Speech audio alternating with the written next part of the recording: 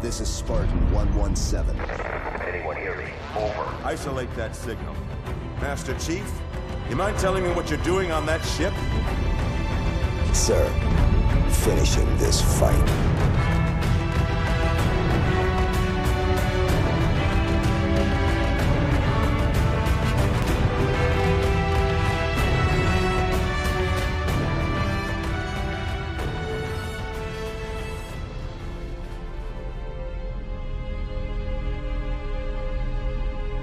Cortana, all I need to know is, did we lose them? I think we both know the answer to that.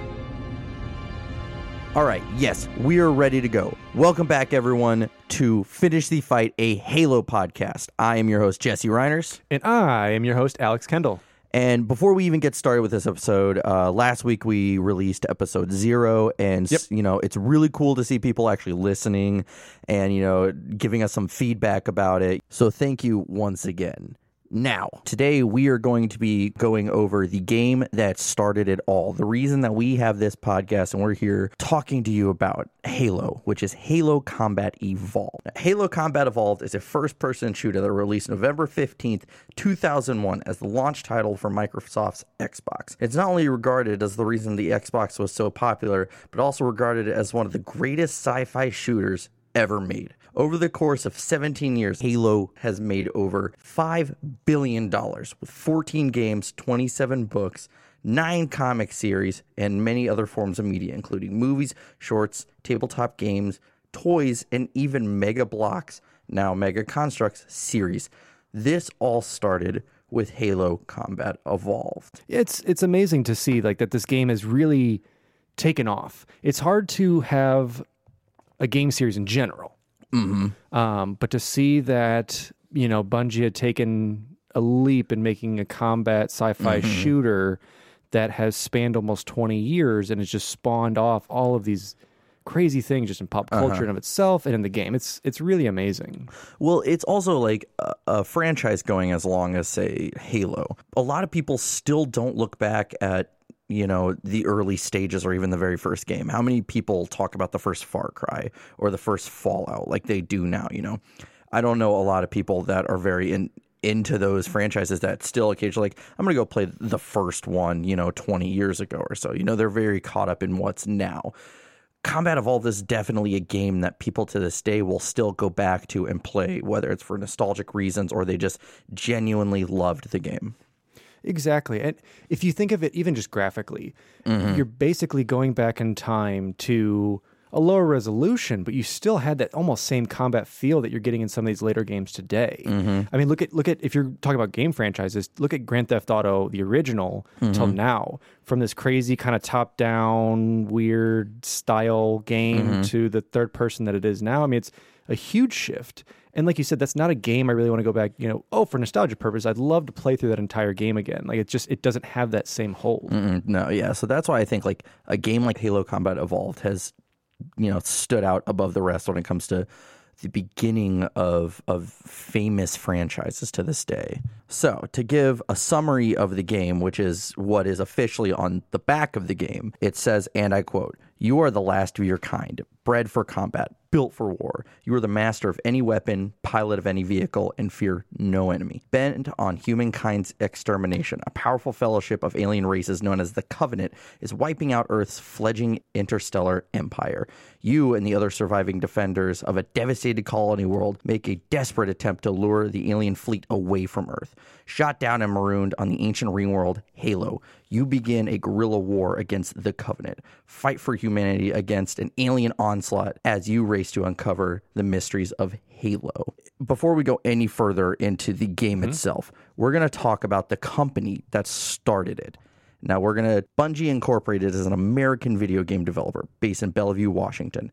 The company was established May 1991 by Alex Seropian, who later brought in programmer Jason Jones after publishing Jones' game Minotaur, The Labyrinths of Crete. Which, by the way, I would love to do an episode where we talk about all the old Bungie games. All right, let's do it. I think that would be very interesting, because I've never played any of them. You've said you've played some of those, right? I've played Myth. Played Myth? How was that? Don't remember. Don't remember? Give me a quick... So you don't remember anything about it? Mm-mm. God damn it. No, I wish I could tell you, but I literally don't remember. I played it in school. All right, well, one of these days, I promise you we will. Originally based in Chicago, Illinois, the company concentrated on Macintosh games during its early years and created 2 successful video game franchises called Marathon and Myth. Now, a funny thing I found about the early days, when audio director Martin O'Donnell first started working at Bungie, he had this to say, quote, Bungie was a total seat-of-the-pants operation at the time. It was a scrappy place, a bunch of guys, pizza boxes, and sweat socks on the floor. It was like walking into the frat house or a dorm or something. So I was the professional, and they were like a bunch of kids, just goofing around. That was the impression I got. And then Max Hoberman, former series lead for Bungie, had this to say about Marty. We used to call Marty the elder statesman, just to remind him he was old. I kind of like that idea that they seemed very lax, especially in the beginning, which later we'll find out maybe wasn't the best approach. But I still like that they had that kind of idea of just like goofing around at work. Because, you know, you hear about like these firms that are like super like uptight, you know, and you learn later when they go with Microsoft that it was such a very awkward blend, you know. Well, it's interesting. It's great to hear, especially like being kind of a creative field, that people really don't know what they're doing to start. You just kind of like, you just kind of go into it. You just jump into it. You do what you got to do. You don't have the money to start. So like I said, it's just pizza and whatever around. Like it's I love that there were socks apparently. Yeah. At one point a dude's just like, fuck these socks. I'm taking off my dirty socks. Well, that's like when you're working on something for like 20 hours, you're like, well, I'll just take these off, take a nap. Here we go. Which we'll learn, you know, at one point they were working 20 hours on Halo a day. Now, a lot of people do know this, but at the same time, a lot of people don't know this. When Halo was first starting to get worked on, it wasn't a first-person shooter at all. You know, it wasn't a shooter at all. It was actually an RTS game. So, Bungie was working on the sequel to their game Myth. So they decided that they were going to take the guts of that game and they wanted to make a sci-fi version of it. This version, though, was going to be different than Myth because it was going to have vehicles. And it was codenamed, it had several code names as it was going along, one being Armor, one being Monkey Nuts, my favorite there, and then Blam. The change from Monkey Nuts to Blam was so that co-founder Jason Jones wouldn't have to tell his mom he was working on a game called Monkey Nuts, which I think she probably appreciated. So what game is your son working on? He's working on a monkey game. Oh, neat. What's it called? Oh, Monkey Nuts. Monkey Nuts. So I had never played StarCraft. You said you had played StarCraft, right? Apparently this game was going to take huge inspiration from StarCraft. And from everything that they've shown through either little documentaries or some videos of the early Bungie days, it definitely felt that way. It was kind of that 3/4 top-down, scroll across your map, typical RTS, but specifically at this realm was taking on the kind of space elements that StarCraft already had. Yeah. And so as well as this game wasn't going to have a story. It was just going to be a multiplayer game. So it's crazy to see that, you know, games that are renowned for their story, you know, Halo at one point wasn't even going to have a game. You know, but Halo before Halo, no story. It was just going to be multiplayer, which is that kind of what StarCraft is like? I mean, StarCraft, kind of like most RTSs, they do have a loose story with it. Like I said, I haven't played StarCraft in a while with it, but you have your different factions and you have kind of different elements within that. I mean, you even have like little campaigns through like Age of Mythology or Age of Empires, which are also RTSs that will kind of get you into those elements of it. Yeah. So some of the AI that this game was going to feature, we had heavy troopers, which was infantry units and an early iteration of the Spartan 2s. There was going to be a toolbar used to select command. You were going to have ground blast, which was something unknown, but most likely scenery. You had aliens, which were, at the time, the precursors to the Covenant in the final game. You had a precursor to the Elephant, which later does not make an appearance until Halo 3. In fact, only Halo 3, and that's in the multiplayer. Now, some of the vehicles as well that they were going to have alongside of the Elephant, you had the Ghost, you had the Zetsu, which was a tank. You had a Hummer-like car, which was an early version of the Warthog. You had an alien tank it was an early iteration of what we now know as the Wraith. You have a Maowitzer, which is some kind of cannon. You had a Starfighter, which was some kind of aerial vehicle. any other vehicles that were included later, kind of came back within Halo Wars, along with the Wolverine, the Rhino, and the Cut Cougar. You as well had the Doozy, which was a single-player boat. Now, as they were developing this, one day, according to Bungie legend, a developer fixed a camera on the Warthog and drove it around. Everyone there was so entranced by it that they decided, well, we're just going to make third-person shooter then. And then during the development process, at 4 p.m. every day, a 4v4 single elimination game would happen, and developers would play for 2 to 3 hours, just kind of getting really entranced and developed in their game, which is always great to see that developers like actually enjoy the game they're playing, and they're not just pushing out some product for, an investor or for a publisher, that they really love what they're doing. Yeah. And again, now we have, I don't know what game testing was like back in 99, but nowadays we have, people who are working 12 or 16-hour shifts doing game, testing. But granted, it's not just having fun. It's how many times can I run in this corner before I can break through the corner and then run outside in the open world that isn't fully developed. Now, we're going to move on to 1999 Macworld. At this point, the first Halo trailer/demo was presented at Macworld 1999 by Steve Jobs himself. Bungie had gotten into Macworld because their, at the time, Vice President Peter Tamte was a former Apple employee. What sold Steve was Bungie's ability to render sunlight in real time. Once a point was made to Steve, he told him, okay, you're in. That point that they made was that Steve Jobs had said, listen, at Pixar, we can render 100 suns at once. And he, I think it was Jason Jones had said to him, yeah, but can you do this in real time? At that point, that's when Steve Jobs said, okay, you're in. He was impressed. And, Steve Jobs definitely wasn't wanting to work with anything that he didn't feel was like perfection or, very ahead of its time and advanced. And I mean, that leads into like days before they were going to present this, they didn't even have a name for this game yet. They won over Steve Jobs with it. They were, super excited, but they really didn't have anything to present with it yet. And at first it was just going to be called Covenant. It was just going to be kind of right in your face of what you were working with, and it made sense. It made sense. But shortly afterwards, the name Halo was chosen, and at the time, no one liked. But, Jason Jones loved it. And he felt it set the sense of mystery and where they were creating for their universe. So, then we get the trailer, which was, it was showing the old school Master Chief. His armor was vaguely similar, but also, a little different. I think it was a darker green. He had like a little mini gun.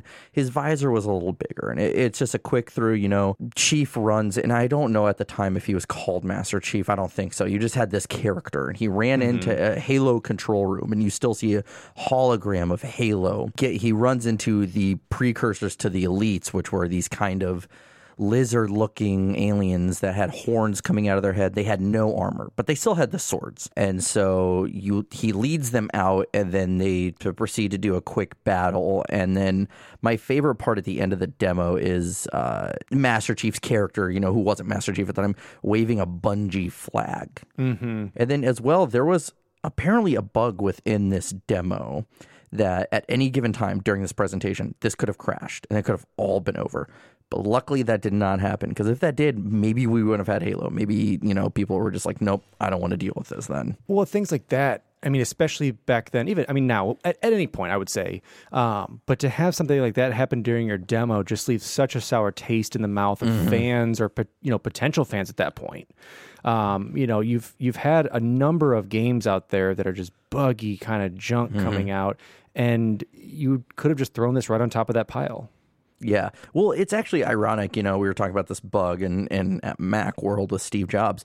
When he was presenting the first iPhone, he had to keep switching iPhones out because the ones he had in his hands were crashing. Because, at any point, nowadays it's a little different because they say this iPhone's going to be out in a month. But, at the time, he had to keep switching it out, which I kind of think is pretty impressive for a guy like that to kind of do sleight of hand in front of an audience. And we all sold it. It's now the most popular phone. Exactly. And it's great. I mean, and the biggest thing was that all that hype that built up around that really got people talking and really, really got people excited about Bungie as a studio itself. Yeah, everyone was talking about the game from Bungie that looked and sounded different because it starts with that music, that Martin made that, we all know and love today. So Halo was going to be a huge step away from the shooters at the time. Whereas the former were closed into corridors, Halo was going to introduce us to vast open levels to the player in this shooter genre.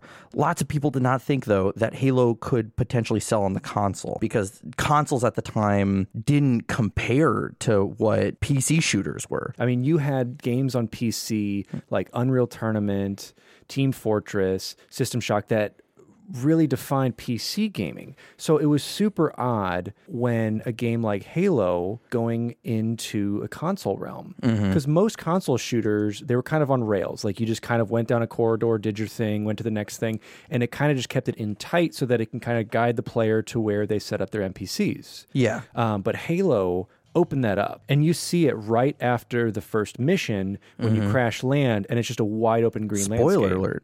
Oh, get a little ahead of myself. But it is. It's one of those games where you start off in a ship and then you're like, okay, so I'm in this ship and going around. It's Which a little is, open. it has that, but it still has that rail kind of setting. It still has the rail setting, as most games still do. And this was a little more traditional. But then when you get to that drop pod and you're like, oh, I can go anywhere, and on this mission, I can complete any of the objectives in any order. Yeah. That's huge. Yeah, especially, for the console shooters of the time. Exactly. But, this game, before, it changed to a first-person shooter, it still had a lot of Halo elements, as we had said before. But there's a lot of things that didn't make it into Combat Evolved. We could talk for the weapons at first. A few things they had. They had a spear gun because they were going to have underwater missions, which to this day is still a discussion that people talk about. Is that possible for Halo? Please no. Which is a discussion for another time. The short of it, Alex says no. No. Give me a decent underwater mission. I will wait. If anyone out there can give me one, let me know. They had the Gatling gun, which, later makes its way back into Halo 3 when you can unmount them. You had a machete, which is still, to me, crazy to think that they have machetes at one point in Halo. You actually had a very early version of the Mauler, something we did not see again until Halo 3. You had a certain kind of alien sniper rifle, which we don't get until Halo 2. You had a flamethrower. You also had an anti-air rocket launcher, different from the rocket launcher that we ended up with. You get the SMG, something we get later in Halo 2. You get the gravity wrench, which is kind of a two-handed gun that has basically what looks like a wrench on the end of it. From the demo video, I think it launches out plasma or energy or something. There's not a lot of info on it. Interesting. You also had a grenade launcher. Now, as for enemies, the Sharkoi was cut out, which we later find out it is a canon enemy. It's this, I think, 17-foot tall cyborg, and it has two horns coming out of its forearms. Okay. And so, there is some lore behind it that we'll go into eventually. The Sharkoi was essentially a remake of the Drenal enemy from the Marathon game. Of course, another game developed by Bungie. We also had engineers in the original Halo, which would, we'd eventually get in Halo 3 ODST.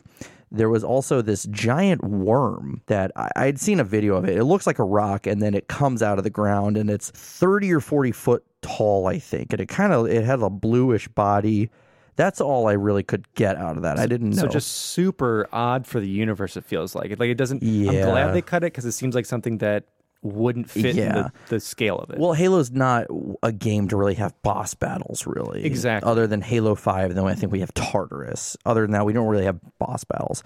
And then the Covenant Bomber, which was an aerial vehicle, was also cut. Now we're going to get into the buyout part of Bungie, their change of hands. Even though that there was hype for this game, Bungie was going broke. And they were about to go under. And they needed funding, and they needed to be bought. Once Bungie was acquired by Microsoft, they had moved to Seattle, and they were tasked with making Halo playable on the Xbox, even though the Xbox was only announced a few days before Bungie ever met with Microsoft. Which is crazy. I mean, it's one of those things where even looking back when they announced, like, all right, so the Xbox is announced. Cool, Bungie, we need you to make something. Like, we like what you have. We really need it. So take everything that you've just been doing and change the programming. Make it look the same.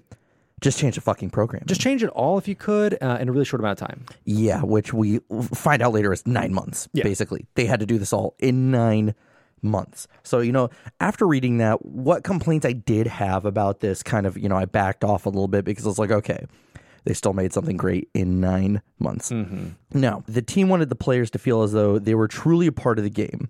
So they decided to make that transition into first person because, you didn't really get you were looking through the eyes of this character unless you were first person. So another huge component about this is that they wanted to have the perfect controls. And PC shooters at the time were infinitely better controls than console controllers, which would you agree to this day? Personally, I have a lot of people. I've never met someone who's like, I like, who have played just as much of both of them and like, I like controllers more. I grew up on console and knew it very well. And then when I was able to buy my own parts and buy my own computer, like definitely changed. Like being able to actually aim with a mouse as opposed to an analog stick is huge.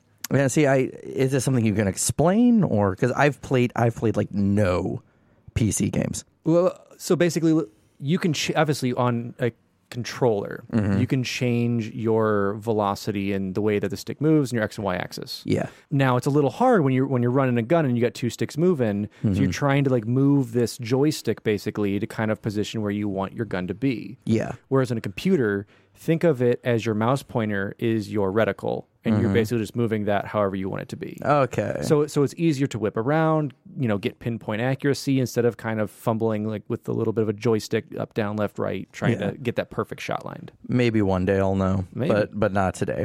Now, another thing I liked about this, and we had talked about this, is how a lot of Microsoft employees, who weren't working for Bungie, wanted in on Halo, but the Bungie employees were really territorial. You'd have someone say, hey, I really want in on this game. Can we have lunch sometime? And they would just be like, no, like you don't get in on this. And it makes sense because, they've been working on this for a while. It's transitioned from an RTS top-down to a third person to here, and it's been their blood, sweat, and tears and their own bootstraps getting it this far. Yeah. And to me, that may be a kind gesture, but if I'm doing all this work and these Microsoft employees are like, oh, I'd love to help, and then they get their name on this game, and they've done, they may do 5 months of work or something, even though I've done years. Yeah. It's just a big slap in the face. Well, we talked about, this kind of, this not good blending of Bungie and Microsoft. They were all given cubicles at the time, and they said, we don't want this. We want like an open space to collaborate and everything. And Microsoft was hesitant about that because, only like higher ups got those kind of settings, and they were like, well, no, this is how we've been doing this. Like we need this kind of open setting. And I think at one point they gave them a different area to work in and they also hated it. So it's kind of ironic that they're like, we're broke, we need to get bought. Once they're acquired by Microsoft, then they kind of get this diva mentality. And I don't want to say diva, but that's the best way I guess I can describe it, even though I feel like that word has a negative connotation in this instance, but they have this mentality of like, cool, you got us. Now, if you want a good game, you have to work with us now. You have to give us what we need. And it makes sense. Microsoft has, since Bill Gates started it, it's a huge company, and now we're in 99, 2000. It's a huge corporate company. And you're now being, okay, we have PC gaming, which they're not really doing anything with. There's other companies that are working on Windows doing that. And now they're saying, we want a console. Yeah. And we're buying game companies. And you're going to conform with how we do everything every day. So you're taking people who are used to this crazy, frat boy, fun, creative lifestyle and being like, all right, suit and tie it up, work in a cubicle, do it over chat, do it over email, and we'll figure it out. Yeah, and that didn't really fly with them. So it was a rough transition. And another thing that, made kind of things matters, not worse, but kind of annoyed Bungie was that Microsoft felt Halo itself was not a good title. They didn't know what this game was. So they made them add Combat Evolved at the end. And Bungie hated that, but they didn't have a choice in this matter. That's why I say on the side of this game that I'm holding, it just says Halo.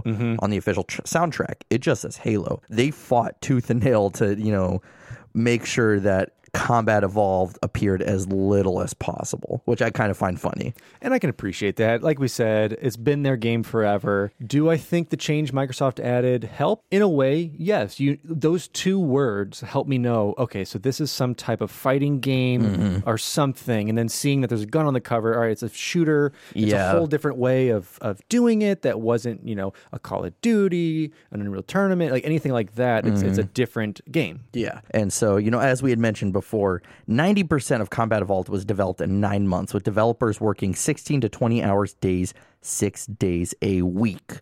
Now, as it was being developed, of course, at the 2000 E3, we saw the newer demo. We went from the third-person demo to now we have the first-person demo. And even though, for the most part, 90% of that demo was very similar to what we have now, there were a few differences. And one of the biggest differences, I'd say, was that the elites had shields and Master Chief's voice. We go to that part where he was basically a robot, if you remember hearing that, Yeah.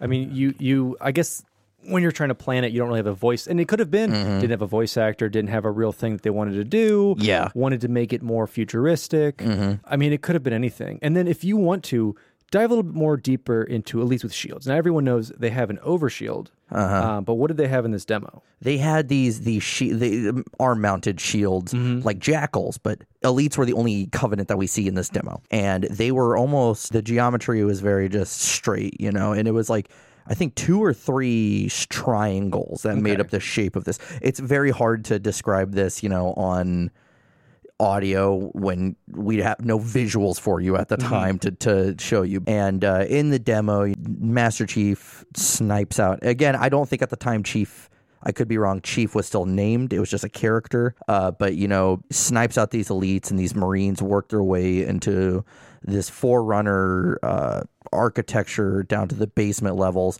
They get ambushed by elites, and so they get chased out.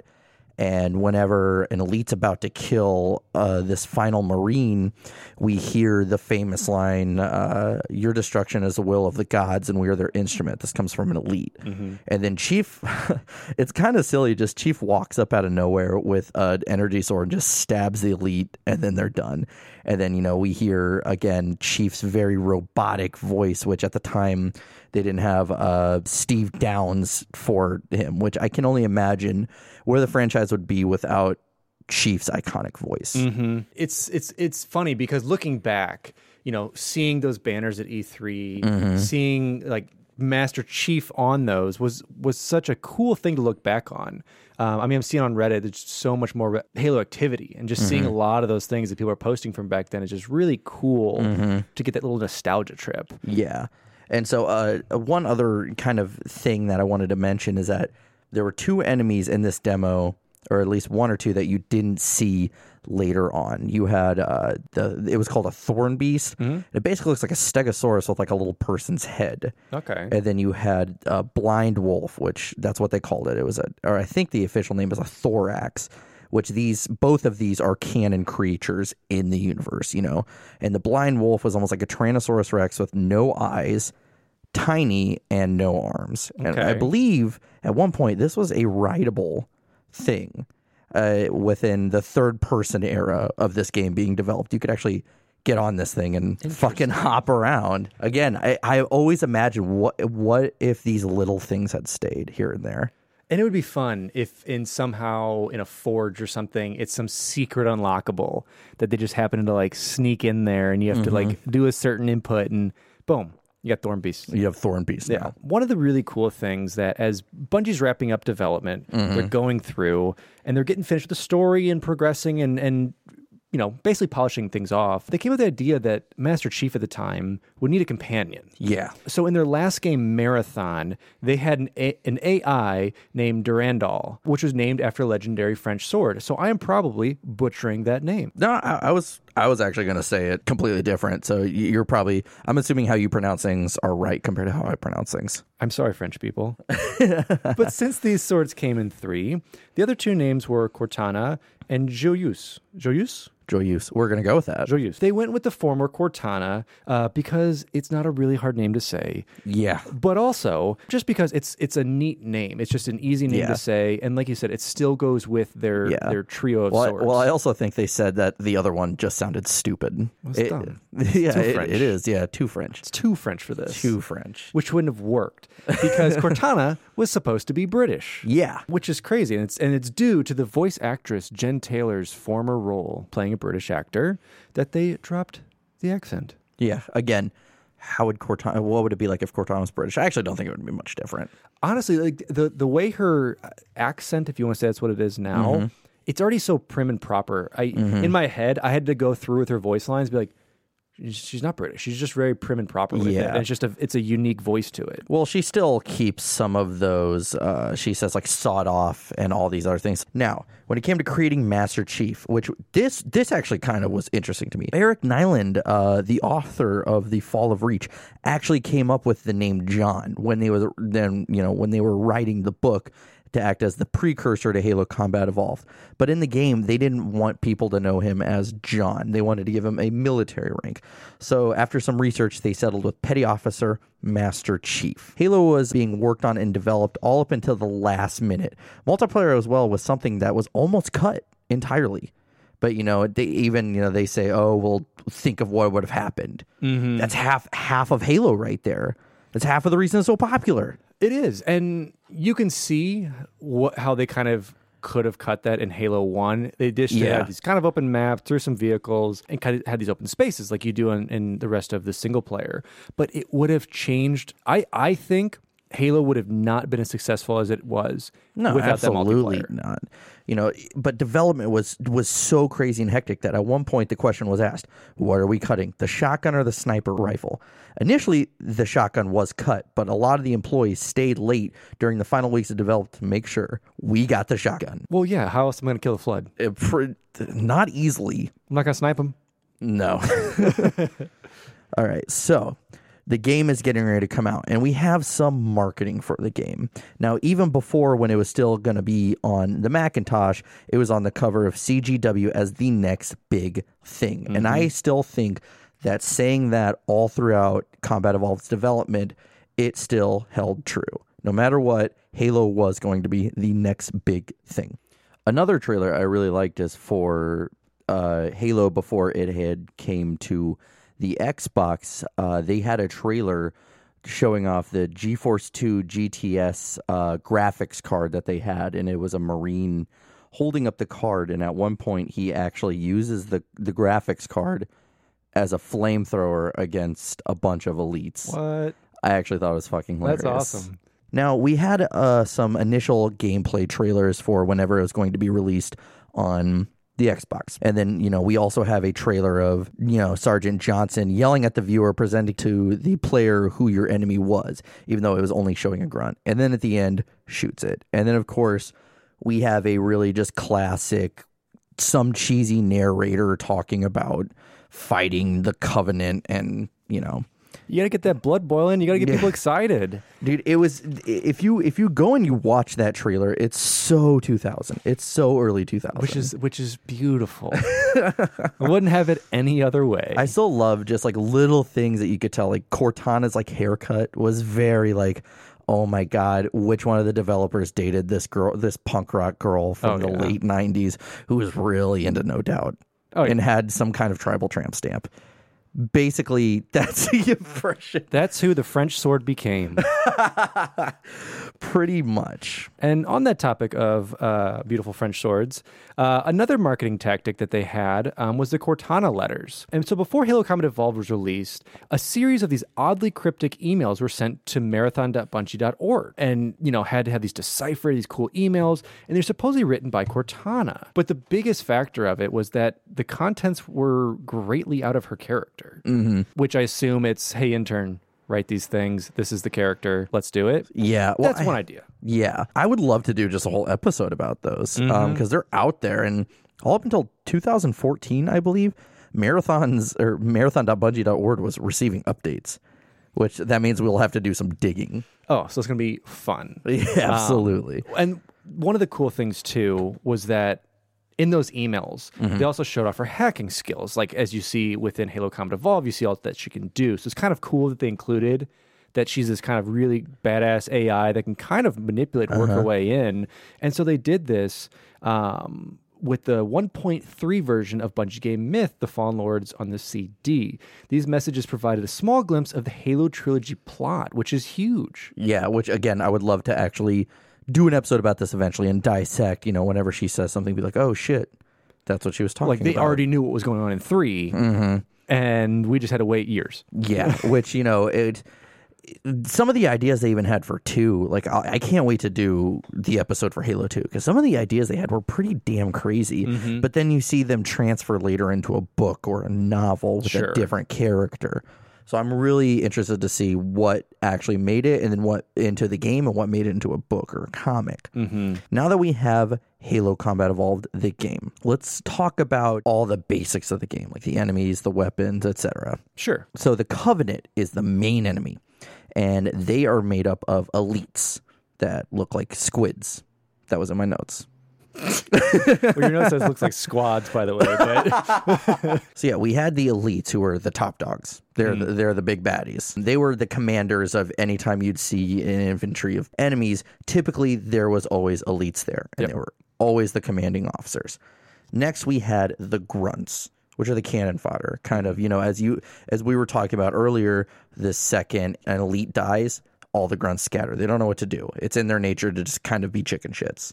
Well, exactly. I mean, because they're there with their fearless leader, and then once they see him die, it's like, oh shit, out of here. Oh shit. Oh shit. Yeah, and along with that, you also had the Jackals. And the Jackals were the ones that we talked about earlier with the elites having shields. They're the enemy that then gets this kind of circular shield. And they are loners, but also go in packs with the rest of them. Yeah, so they're involved with it, but they're kind of in the middle. They're not the commanders, but they're not bottom of the barrel. Something interesting, there were 2 versions of the Jackals. You had the ones that were black and the ones with the helmet, which, we played through this a few days prior to recording this episode. We thought, let's just get one last playthrough in and take a bunch of notes, and we both forgotten that the Jackals were black. That one without the helmet. Yeah, and they looked much more like chickens at the time, just much more bird-like, and taking on that entire kind of dinosauric structure. Yeah, they definitely looked like they were evolving from dinosaurs to birds. They were basically going to become tiny chickens, but they're in the combat form of chicken right now. Yeah, and so then we had the hunters, which always came in pairs. I think they're like supposed to be 12 foot tall in the game. And those are the tanks. You don't fuck with the hunters and they suck to fight. Yeah. And something interesting about the hunters, which, we're going to spoil for later on, is the hunters are actually a colony of worms. So, and I'm going to nerd out a little bit. Just one of those worms is called Letgolo. But when you have a colony of worms, it's called the Mechaletgolo. So typically, their armor is super tough, and whenever you see an opening or whatnot, it's that orange, and that's the worms that you see. Fun fact. Tell that at the next party you go to. Interesting. And it also gives just like a nice premise to say, hey, here's a spot to shoot, like you have with every kind of like mini boss, but it's oh no, that's actually the worms. It's not like just a glowing circle for you to shoot. Yeah, that's this kind of colony. You know? Which I feel like such a fool. I didn't address all these enemies by their actual names. You have the elites who are the Zingheli. You had the grunts who are the Ungoi. You had the jackals who are the Kigyar. And then, of course, I said the hunters are the Letgolo or the Mechaletgolo. Now, the next thing you fight later on are the Forerunner Sentinels, which we'll go into that later on. Basically flying machines that shoot beams at you. And then we have the Flood. Now, we see 3 versions of the Flood. We see the Infector forms, which are the little things. Little ball pods. Yeah, I don't know what to call them. They almost look like fish without little tentacle flippers. monsters. Yeah. We have the carrier forms, which, by the way, in this game are infinitely faster than any other game. I'm pretty sure everyone was like, slow these fuckers down. Yeah, they are your fat bulbous sacks of tiny little pods that blow up. Yeah, they fall over, they blow up, and launch infector forms at you. And then we have the combat forms, which either come in the form of infected elites or infected humans. Now, Now let's go on to talk about the weapons for the UNSC. And it's so crazy seeing this list once we put it together. Like, man, there were so few, especially when I think the original third person was supposed to have like 30 weapons or something. So we have the standard assault rifle, which, how do you put it, is terrible. We have the Magnum pistol, which is an absolute unit. Which is your sniper rifle. We also have a sniper rifle. Which is your pistol. We have the rocket launcher. You also had, of course, the shotgun. No matter what, multiplayer campaign, if you got the shotgun, you're good to fucking go. You are. If you're close enough and you can get up on someone, they're dead. Yeah. Even if it's shoot melee. Exactly. That's it. That's all you need. And then we have a standard shrapnel grenade. So now let's move on to the weapons for the Covenant. Now, what you were saying earlier is, before we started this, is how Covenant weapons, they don't use ammunition like humanity does. Instead, we have, a battery that starts at 100% and it uses plasma, and eventually we just drain it down to 0. Exactly. So it's a different tech that they've developed, which basically has these plasma burns. That's at least for, the plasma weapons. Exactly. So to start out, we have the plasma rifle, which is basically a handheld assault rifle. Exactly. So it is a continuous burst up until the battery is drained, Or if the weapon overloads. Yeah, you can overload this, so that's what makes it a little unique. That's kind of comparable to reloading. You have to make sure it cools down. Next, we have the plasma pistol, which again is a handheld plasma weapon. And that the unique thing about this is you can overcharge it and disable an elite's shields through that. And then that's where the noob combo comes from. Delete, or overcharge, shoot them, and then take out your pistol and shoot them in the head. So then we have the fuel rod cannon, which this is something that grunts wield, but we cannot use it. Not until the PC version, correct? Yes. Yeah. And then we have the Needler, which I love within the lore to this day. No one knows how it works, at least no one on the UNSC side. Because it's, it's this crazy pod-looking gun that has needles sticking out of the front, and then you just shoot, and they actually trace and follow you. And then once enough of them getting you, they explode. I also love the melee with it. It actually shows you taking it and hitting your enemy with the needle side, and then you put it back in your hand. Yeah. It's cool. I mean, and I like that they've kept these type of things in, because obviously it's not coming from that same development of that plasma rifle, plasma pistol. I mean, it could be a different tech from one of the species that's there. It could be a number of things, which is really nice because it allows the team at Bungie, as they developed Halo, to be like, I don't know, just pick a race, make something cool from what they know as a tech. Exactly. So then we also have the plasma grenades, which we were talking about when we were playing it. The fuse time was just abysmal. You would throw and then it was probably, 3 or 4 seconds? It was long. And the one thing that I can't think at that time of any game that did this, but you had those plasma grenades would stick to you or stick to an enemy if you hit them with it. Yeah. And that was pretty cool, which I know at least within World War II, they would use some kind of grease. So they wouldn't throw it, but you could stick it to something and run away and light the fuse. Yeah, like that sad scene in Band of Brothers. And then we have the energy sword, this iconic weapon from the Covenant that we couldn't even use in Combat Evolved. Anytime you'd kill an elite, it'd just go away. They showed Chief use it, and we wouldn't get until Halo 2 to be able to be as badass as the trailer. As Master Chief. Robo Chief. Yeah, Robo Chief. Now, so in the items, you had the health kit, which of course your health is getting low. Get the health kit. You also had the overshield, and then you had the cloak, which we've seen a lot of speedrunners use in order to go through. They just find every cloak in the game and then make it all the way through. Now we go on to the vehicles. And of course, we have the iconic Warthog, which I love the fact that the Warthog, 17 years later, hasn't really changed much. No, I mean, you've made some visual improvements. You've added like a Gauss cannon. You've added other elements to the Warthog. But you still have that like iconic feel and whoopy drive of it, and just fun element of driving that around. And then we have the Scorpion, which, spoiler alert, gets slaughtered design-wise in Halo 5. Of course, the Scorpion, had just the big tank that could seat 4 people. It also had a machine gun on it, as well as just the initial cannon on the front.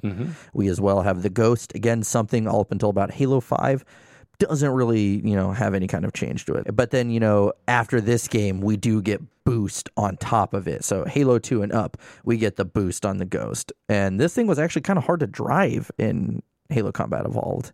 Kind of swish everywhere. Yeah, it was one of those things where you're dealing with a vehicle that didn't have wheels, but you still had to kind of figure out how to drive it on like that hover for them. And give it some kind of, like the developers had to give it some kind of physics, Exactly. So it did have that kind of draft feel where like you didn't get immediate stop. You kind of just went with it a bit, which was kind of cool if you're trying to cheese the game a bit and get some vehicles where they're not supposed to go. Yeah. And then, of course, another iconic thing we have is the Banshee, the aerial Covenant vehicle. We have then the Wraith tank, which is non-drivable. We also have Pelicans, again, non-drivable. We have Spirit drop ships that are kind of the tuning forks, non-drivable. Never have been drivable, actually. And then we have the drop pods. We see them around, when we land in the cutscenes, but again, something we can't really operate. Of course, I have to mention the UNSC Pillar of Autumn, the big vehicle. Of course. Yeah. Truth and reconciliation. That too. All right. So now that we've basically been leading up to how this game was made, we're finally to the campaign. One of the most arguably iconic campaigns of all time and one of the most iconic game series of all time. Totally agree. I will say now for the audience, I'm not a fan. We'll talk about them more. We'll talk about them more. But as we talk more, and if I have a little negative connotation, we'll talk about that near the end. Yeah. But that'll kind of explain why I have it as we're talking through. As I said, what was it? Thursday? It's a Monday right now. Thursday, we sat down together, and you played the campaign, and I basically took all these notes. Yep. So I got to hear and see Alex get very frustrated. I did one of the world's worst speedruns. Now, we start with the Pillar of Autumn, and the description for this is escape intact as the Covenant forces board your ship. I like how you describe this. The campaign starts with you see the Pillar of Autumn, and you said it's a very Star Wars-esque intro, seeing that ship, It is. You kind of have the ship crawling across screen, which is one of the first things that you see in the original Star Wars. Yeah. And it's just this, you see this massive ship and there's kind of a little space stuff. It's just, and unique design too. It is. And it is. And I thought that was just really neat to start it out that way to get people super interested that you're on like, this. What? Yeah. And then it even zooms in straight into the control center, and you see how big the ship is because of how small that control center is. And, we have the iconic line, Cortana, all I need to know is, did we lose them? And she says, I think we both know the answer to that, which is a reference, to the Fall of Reach book. They're fleeing Reach because Reach just fell.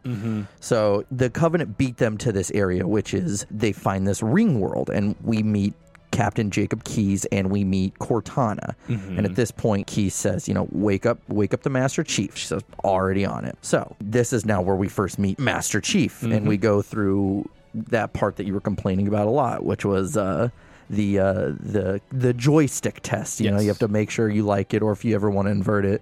Which I love that you were just like, who the fuck would ever invert this? I'm not flying a plane. I don't need inverted shooting controls. So at that part. And this is something I love, is that, once you get all your control set, that's when the Covenant board the ship and they start to attack. And at first, we don't really see them. We're kind of just seeing these silhouettes, behind this smoke of them, starting to kill people. And you have to make your way to the bridge. And you don't have a weapon. You're just seeing all these Marines around you killing these Covenant. And you have to just kind of make it through, and you're just like, shit. So, you get to the bridge, and Key says he's going to land, the Autumn's going down, so he's going to land it manually on the ring. Everyone else needs to get off. And so by that point, he gives you the pistol, the iconic Magnum, which is actually, I never thought about it, the first weapon we get to experience. So basically, Keyes saves everybody. Pretty much. So then we go through and we start fighting off the Covenant. And by the very end, we find ourselves at a drop pod. You get a Marine inside of it, and then you leave the Pillar of Autumn. Now, this is where we find ourselves on mission number 2, Halo. And it says, seek out surviving Marines and help them fight the Covenant. And so, of course, you start out, you crash land on Halo, and everyone else dies. That's in your pod. Yeah. There are survivors. The game ends there. So you crash land on Halo, and as we kind of said before, Halo is known as that open world style shooter. Now, you were a little bit on the rails when you're in the Pillar of Autumn, kind of going through the ship, getting your controls. Not a lot of freedom. Not a lot of freedom. You still had some open spaces and still had routes you could choose. But this is really where it starts. And you look out and you're on this ring world, and you can look up and see the rest of the ring, and you look around you and see a waterfall and greenery and this just beautiful lush landscape that you didn't have in these kind of grueling, grisly shooters of modern day with Call of Duty, going to World War II stuff, and with any other like shooter that you had, it was always this kind of very compartmentalized effort. Yeah, absolutely. And so at this point, I think this is where we first see the Banshees. We see first see a Spirit and a Banshees, because a Spirit comes in and it drops off enemy forces, and you have Banshees start shooting at you, and you make your way towards the hills.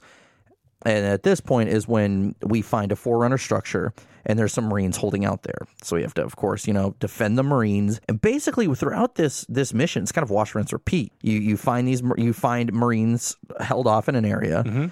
You help defend them, and then Foehammer, iconic character, comes in, picks them up, gets them out of there. Yeah, so she comes in with her Pelican, picks them up, and she's the one who helps deliver supplies. So she comes in, drops off a Warthog, and you kind of go around to, like Jesse said, each part, and wash, rinse, repeat. But it does allow you to choose which section of Marines you're going to save first. Yeah. But of course, after that first time, there is a part where you do go into this Forerunner almost cave into this underground section, which where Cortana makes her famous. This cave is not a natural formation, which we have a little fun trivia about here in a minute. But I love this scene where you go into this almost underground section and you make your way up to a control panel, and then you see this little cutscene, very cinematic, of the first time we see like this light bridge, and so we're starting to see this technology from that isn't Covenant, that we don't know what it is, but they have like light bridge technology to make kind of amazing things like that. And another thing that you start to notice is that when you're in the Warthog, I like about this is the only game that shows the passenger's health, which I thought was really interesting. Like I said, just by Halo 2, they're like, nah, fuck that.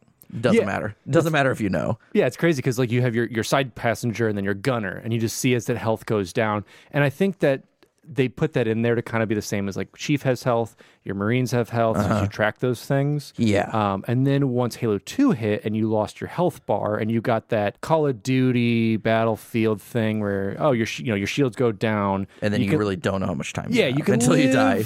Until you die. So yeah, having that in there was really interesting, and it allowed I guess some tracking of your people if you cared. Yeah. Well, if you have a gunner, then it helps a lot. Yeah. But, after you save everyone, then Cortana finds out that Keyes is being held hostage on the Truth and Reconciliation. This ship that she had disabled before they had left the Autumn. So the mission ends, you board the Pelican, and you're off. Now, again, we made that kind of, we said we'd have some trivia about Cortana's line. Now, originally, the cave that which Cortana refers to as that, didn't look like a natural formation. Apparently, this was going to be a cave at first that eventually slowly works its way into this kind of man-made cave, and thus they changed it later on, but they kept her line. So a lot of people don't know that context, and that's why a lot of people kind of make fun of that line within the game. Now we have Mission 3, the Truth and Reconciliation. I liked the first half of this. I didn't like the second half once we actually board the ship.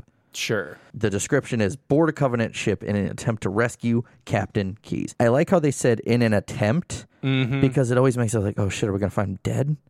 Yeah, I did like that. Are we going to get captured? Or so it doesn't give you the point go pick him up, just go help him out of here real quick. The mission starts at night, and you make your way to the ship, and this is the first time we have the sniper rifle. Yep, with a shitload of ammo. Yeah, that's one big thing too about this game was they just give him a fuckload of ammo for everything. For everything. Have the shotgun, have 24 shots, just have way too much for everybody. Exactly. So it kind of starts as a stealth mission until you fire the first shot, and then everyone knows you're there. Yeah. So you fight through a few waves of Covenant, and you make your way to the gravity lift, and you have to fight off more Covenant there. This is where we first see the Hunters. They come down, you have to fight them off. Once you kill them, you make your way up the ship. And I actually love the scene and the music, where everyone else comes up. And it also shows like kind of the size of Master Chief because it takes him like a few seconds before it can pick him up because in the lore he's, I want to say like 1,200 pounds or something, 12 or 1,300 pounds. Something like that. Because the armor alone is half a ton. Yeah, and it's really cool too. I like that scene because you kind of see this crazy wonderment in like the Marines' faces themselves. Like, whoa, like we're actually getting like this lift up to this ship. Like it's really crazy. Cool. Yeah. And so now we're inside the ship. And in the background, there's a lot of firsts for this mission. We first see a Wraith, but it's not being driven. No, it's just there as utility. Yeah. So then we fight off Covenant waves and we make our way and we find Keyes and some other prisoners locked up. And so we kill the elites guarding them, and we unlock them. So at this point, Keyes talks about how he had heard the Covenant calling this ring world Halo. And he says, quote, whoever controls Halo controls the fate of the universe. So now they know, okay, Halo is a weapon, which I like the fact that apparently there was going to be a whole mission around just finding out what Halo is. Sure. But it got cut. So, of course, they had to then just say, okay, well, let's just add this really kind of out of place long dialogue, I guess. Which to me, I suppose is fine. If you can't put it in, I'd rather have kind of this dialogue that somehow Keyes is like, yeah, so I just overheard them just talking right in front of me about this entire thing, and let me give you the entire plot point of this. Let me give you the plot of the game. Yeah, let me give you the entire plot. Oh, Cortana also knows about it. That's really cool. Cool. But I'd rather have that than the developers just go, fuck it, just go to the next mission, and they'll figure it out themselves. Yeah, and so you also find out that the Covenant are looking for the control room. So you all escape, you make your way out, and then we get the very ending, you find a spirit drop ship, and Key says, fuck it, I'm going to drive this. Yeah. And this is where we see that really badass scene of two hunters come out. The spirit looks like a tuning fork. So he just takes the two sides of the ship and just crushes these two hunters and then just makes his way out. Just flies out. Just as badass the captain as he is. He is. Once we start talking about Halo, the Fall of Reach, you will really come to love this character anymore. Granted, I don't know how many people read that book prior to this game, but it made me like really feel for loving this captain even more after I read The Fall of Reach. I was like, God damn, he's cool, but he's even cooler in the book. Yeah, and we'll touch on that more with our next episodes coming out as we follow that along. But yeah, I mean, I was one to play the game first, then read the book, and then take that knowledge I already had and be like, wow. Everyone's really badass in this. Yeah, which I know that there are a few books, like say like Bad Blood, that are going to give you some context post Halo 5 going into Halo 6. So it's like we're probably going to make sure we get on those and read those before Infinite comes out. Exactly. I called it 6. How foolish of me. It's Infinite. Close enough. It has an eye in it. So now we go into the fourth mission, the Silent Cartographer. And the description is as follows. Search for the map room that will lead you to the secrets of Halo. Which I think, honestly, I love just like that kind of quote, the secrets of Halo. Because it kind of is, the whole premise of the game. We get dropped off at a beach. And this is the first almost kind of like battle. I like, it's like we're running up and just attacking them. Yeah, it's the first kind of like hot drop where it's just like, all right, get in there. You're going to land on this beach. You're going to see like and once again, my favorite thing I think that I really liked was just the lush environment they built for Halo. The diversity in it. It wasn't just singular being on Halo the entire time. Like, you just didn't have to fight in these forests or in the beaches or things like that. You're on Covenant ships, you're in Forerunner tech. You've got all these things. So, like, the diversity of change and missions definitely keeps you in the game. Yeah, so that's something they did very, very well. After you fight off these Covenant initially, Echo 419 drops off a Warthog for you, and you go and you explore this. You're on, like, an island. Yeah. You explore this island some more, which is basically just, like, where you can travel as a ring. And in the middle are, like, these little areas like you can go into. Cortana, later on, you make your way to inside of this structure, and you go to try to find yourself inside of the control room, but you get locked out by the Covenant. At this point, Cortana explains that they actually have a very good understanding of the rings, how the ring works, and using the ring's technology itself, which is Forerunner tech. Fun fact. Yeah, and it kind of gives you an idea that, so they've known about a lot more of this than we have. Like, we're kind of just discovering a lot of this going along, but they've been working with this for a while. And you learn, spoiler alert, the Covenant have been handling Forerunner technology for years and years. And it's definitely helped, with their advances and everything they have going on, and it's become their own holy relic. Yeah, and so you then make your way into a different structure. this is where you kind of learn there's a lot of wash, rinse, repeat cycles within this campaign. Oh, yeah. You make your way into a different structure, then you unlock the door to this other structure. I find it odd that the unlock button from the outside is just on the other side of this island. You know how you have to do it. Yeah. And so then you make your way back to the other structure, you fight your way through, and then you eventually find yourself to the map room. Looking at this map, you can now find where the control room is. Because it's a lot of, I need to find this room, to find this room, to find this, to bring it back to this. Wash, rinse, repeat. Which as it is though, is really interesting to see that like you have to go to these different spots. Like the Foreigners knew it's not just like, oh, push this button to activate Halo. It's here is the map of the whole ring to see what the structure is, where you have to go. Yeah. And then eventually get to the control room, which can control Halo's abilities. Yeah. And so then once you find the location of the control room, you dipset. You get in to a Pelican with Echo 419, and then she takes you underground. And that's the end of this mission. Which is awesome. Now, some fun trivia. Bungie has stated that, this mission was actually originally just a sandbox where they would just test a lot of things, like lighting, graphics, weapons, and vehicles. They never really intended it for, to be a mission, but it's later become one of the more memorable missions of the game. The original objective of this mission was to assassinate a Covenant prophet who was trying to find the silent cartographer. But then eventually we reused this in Halo 2. And then our next mission is Assault on the Control Room. And the funnest mission. Oh, it's some top quality right there.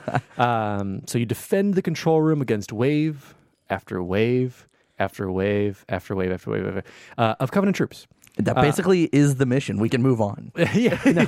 So it starts where you left off in the last one. You were on the island. You discovered that there's this little opening, not little, but opening that you can go into. That you can fit a giant you can fit a big ass ship Pelican in there. Yeah.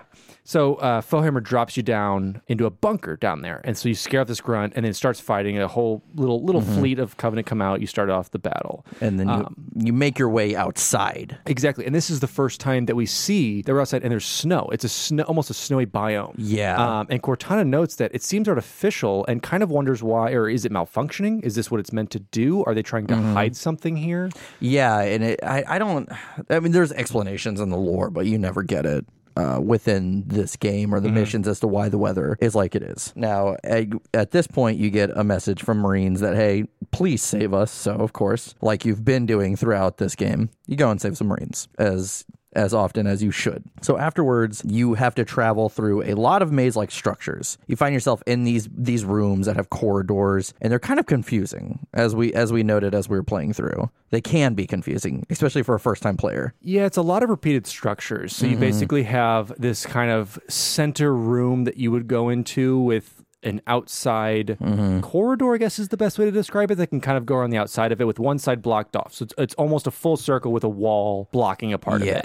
So you make your way through all of these. They make several different trips kind of going through to make your way to the control room. Yeah. And so eventually you find yourself outside, and this is the first time that we see ghosts and that Wraith tank being used, which Wraiths are kind of shitty in this game. Yeah, they're... Well, if you get hit with them, they're not that shitty. True. It's just like, I don't know. You see them operate super goofy. I don't know.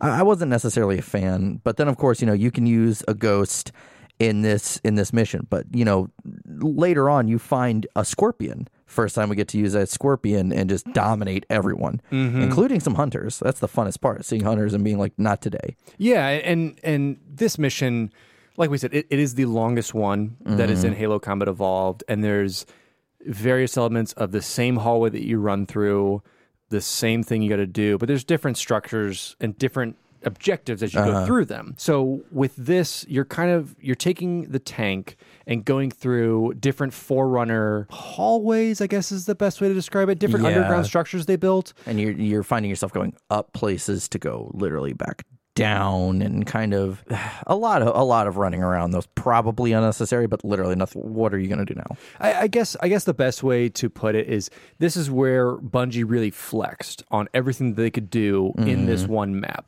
You've got Banshees, you've got Ghosts, you've got the Scorpion War. I mean, you've got every vehicle. I'd say this was kind of like the sandbox. This was the sandbox mission that you're playing, because you're testing out all the different Covenant that you can kind of work with, all the different vehicles and structures that you can build, and just testing out these really different objectives.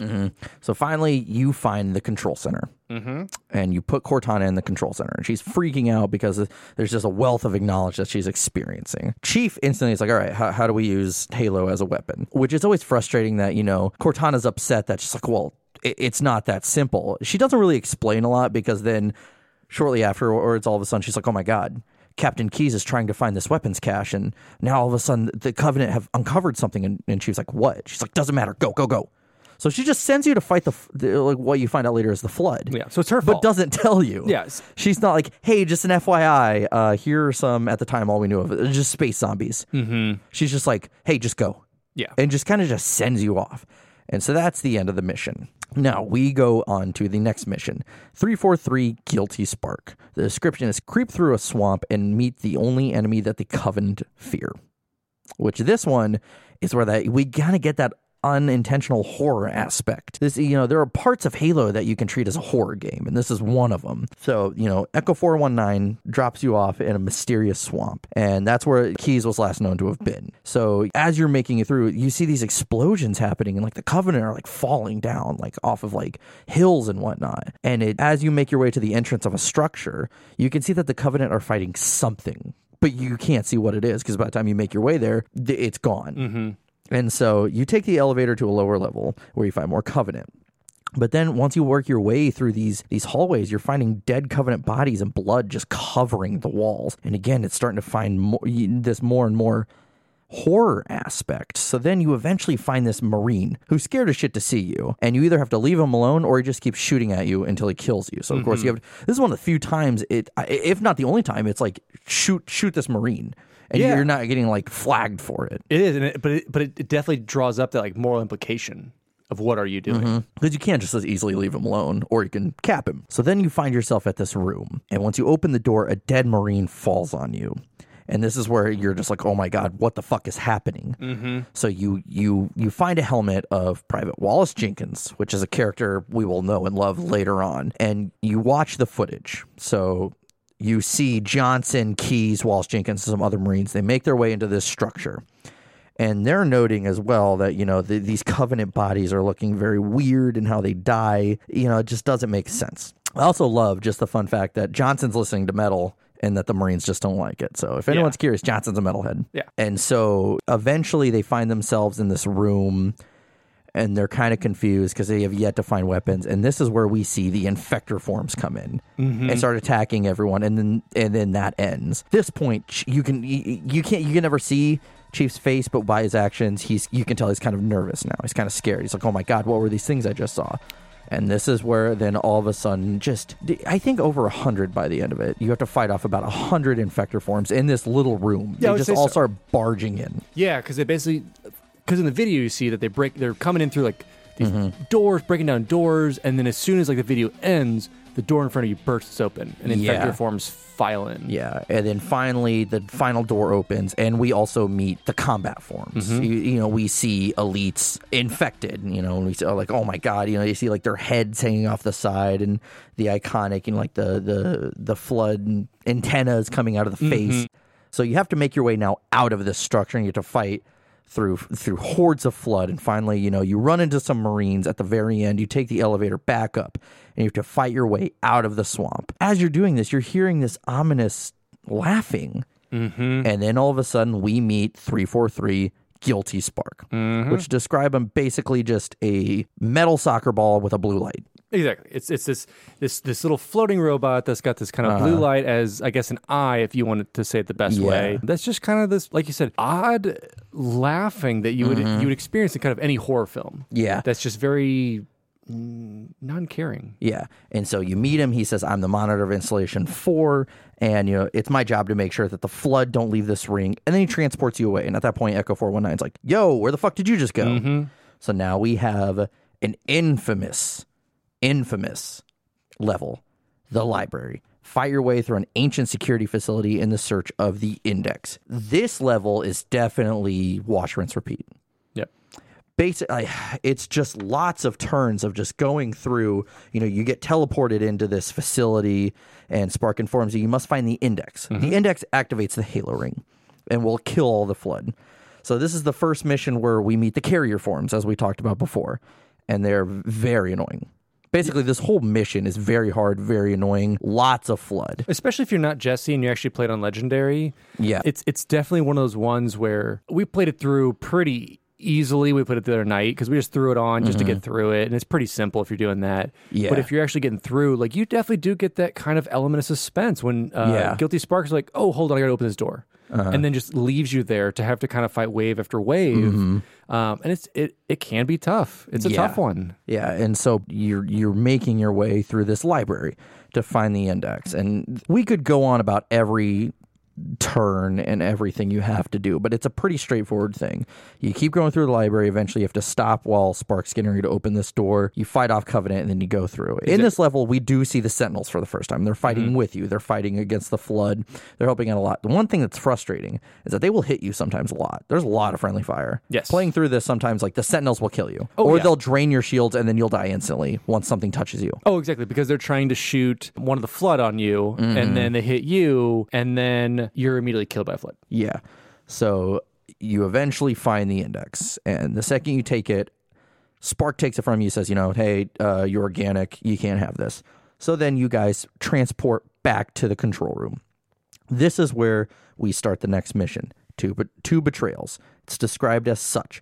Reactivate the weapon at the heart of Halo and learn the truth. So at this point, you're taken back to the control room. Spark says to Chief, you can only activate Halo. I cannot. So as you try to do that, Cortana zaps Spark, which she says that she had been waiting for 12 hours, apparently. You play this mission in 40 minutes, so you're like, apparently all this time it was like 12 hours of Chief doing this. So it gives you context of like he, had to spend a lot of time fighting the Flood. So he's probably tired and cranky at this point.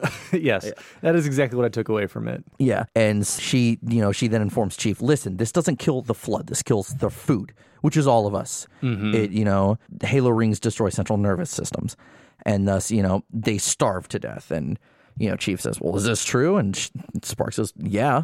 Basically, he's just very nonchalant about it. He's like, yeah, of course. This is where we go into the famous line. He said, you already knew that. I mean, how couldn't you?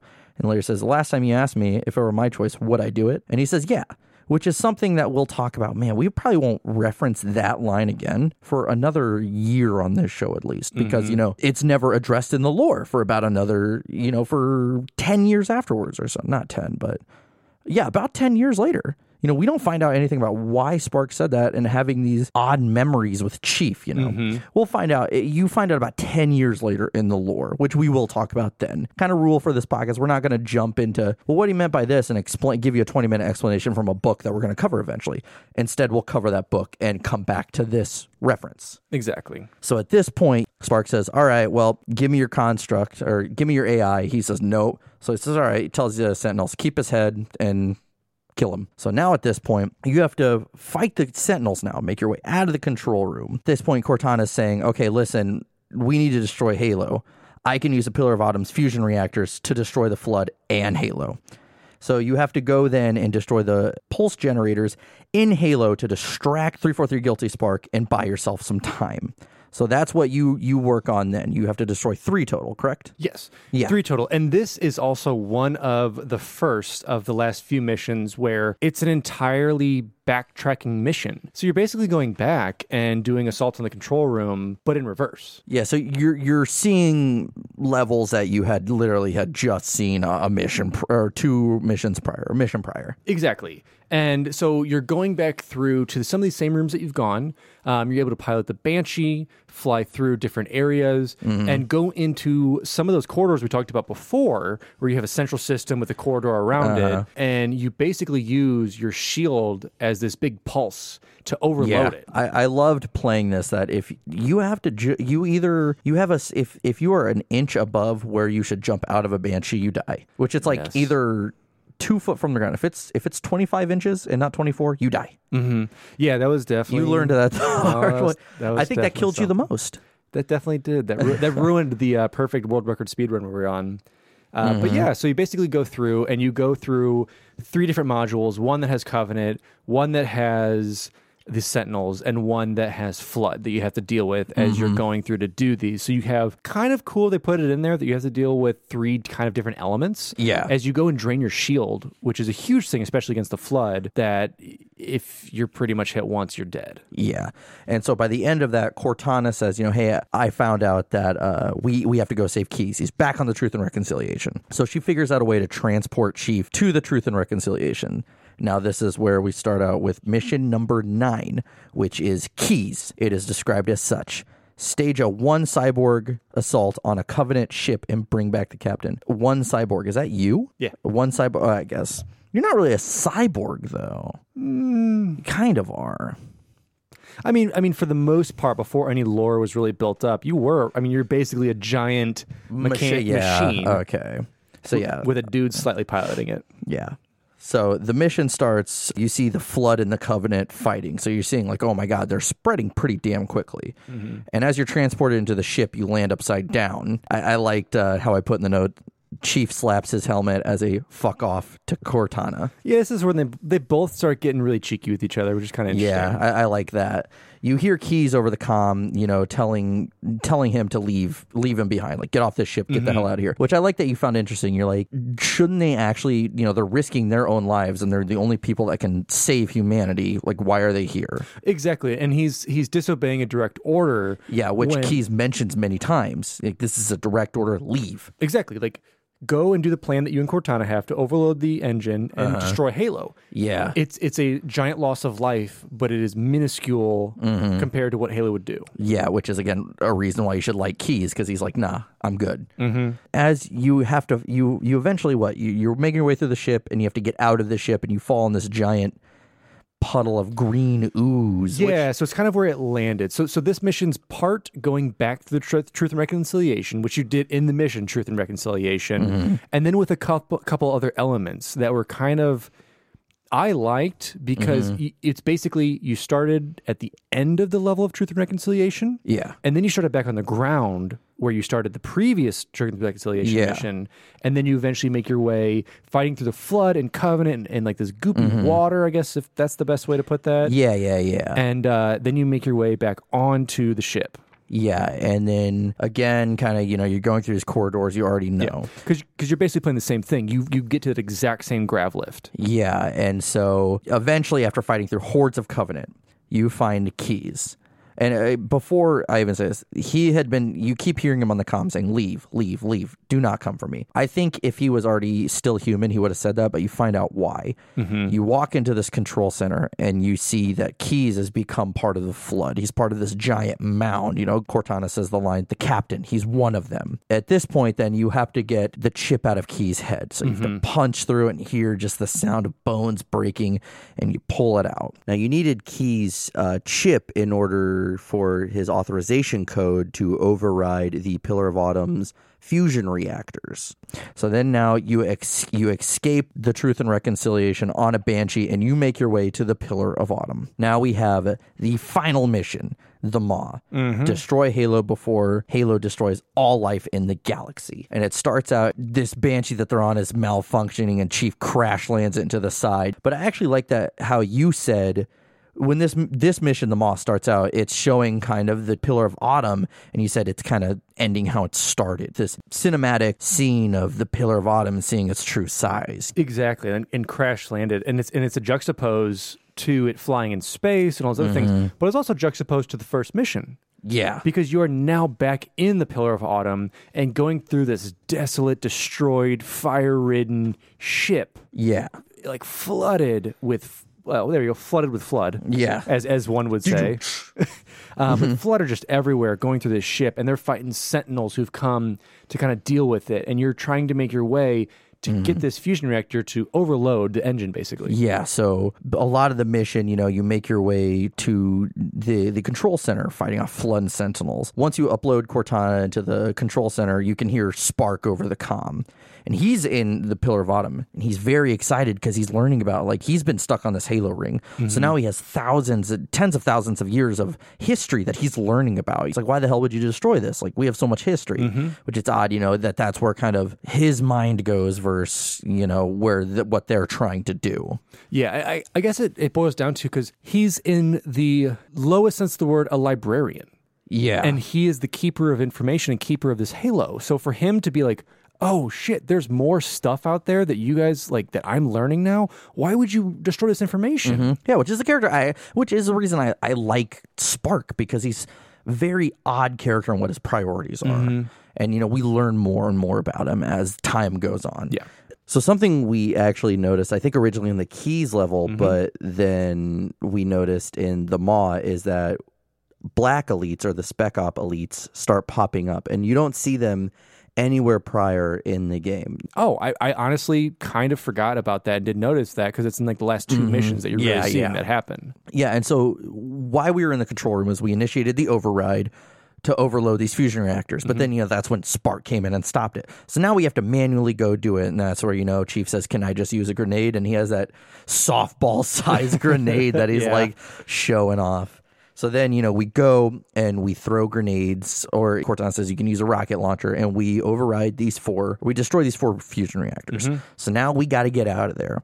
So we make our way through Covenant and Flood, and Echo 419 is going to come and get us. So we're in Warthog at this point. Yeah, we get in the Warthog, and we make our way there. As we're waiting, Banshees shoot down Echo 419, and we lose a very iconic character. So Foehammer goes down with it, and this was our exit strategy. Yeah, Captain goes down with the ship. Exactly, and so we lose this really cool iconic character, and you're kind of like, we got to keep going. And so you just have to go. What you thought was the end of the mission, it's like, nope, you've got a bit more to go. Now we know, there's this longsword at the end of this tunnel. We got to go make our way to this longsword. And at this point that the Autumn is getting ready to get destroyed, you have a timer. You make your way through all these Flood and these Covenant. You find yourself at the longsword, and you run in at the last second, and you make it.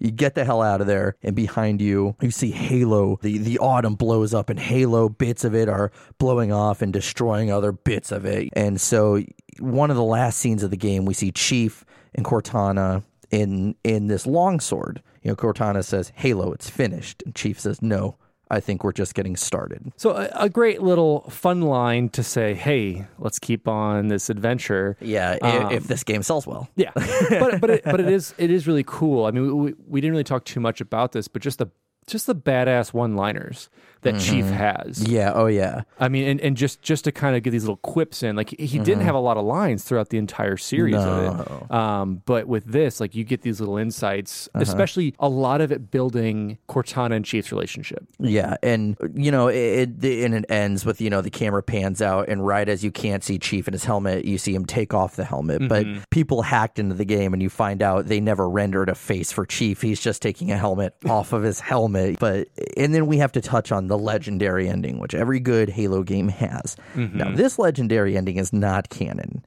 It was just a fun little thing to put in there. We see Johnson fighting a stealth elite, and they're fighting over an assault rifle. And they look up and they see the Pillar of Autumn start to explode. And so Johnson says, I think, what does he say? "Bring it in, baby, hold me." And they hug and they embrace their doom. Again, not canon, but always a fun little thing that to watch, And it was just Halo having that comical side, as serious and emotion evoking as it can be. It can also just be goofy and fun. It does. It hits on all sides. And what I really love, I remember my initial feeling with when I was a kid when I played this game. You get to the end, Chief takes his helmet off, and that's when you first discover that this kind of could be a human with this. It's not like, because they say the one cyborg assault, they kind of reference all these machine things and don't reference your humanity, really? Which is something is slowly explored upon throughout the series. Unless, of course, you've read the book prior to playing this game, but not a lot of people did. Exactly. So I thought that was such a neat ending, that 2 reasons to leave the audience wanting more. 1, the fight's not over yet, but 2, we're getting interested in these characters now. Absolutely. Like, we now see that he has this kind of personal side and like takes his helmet off. He's taking a break. Yeah.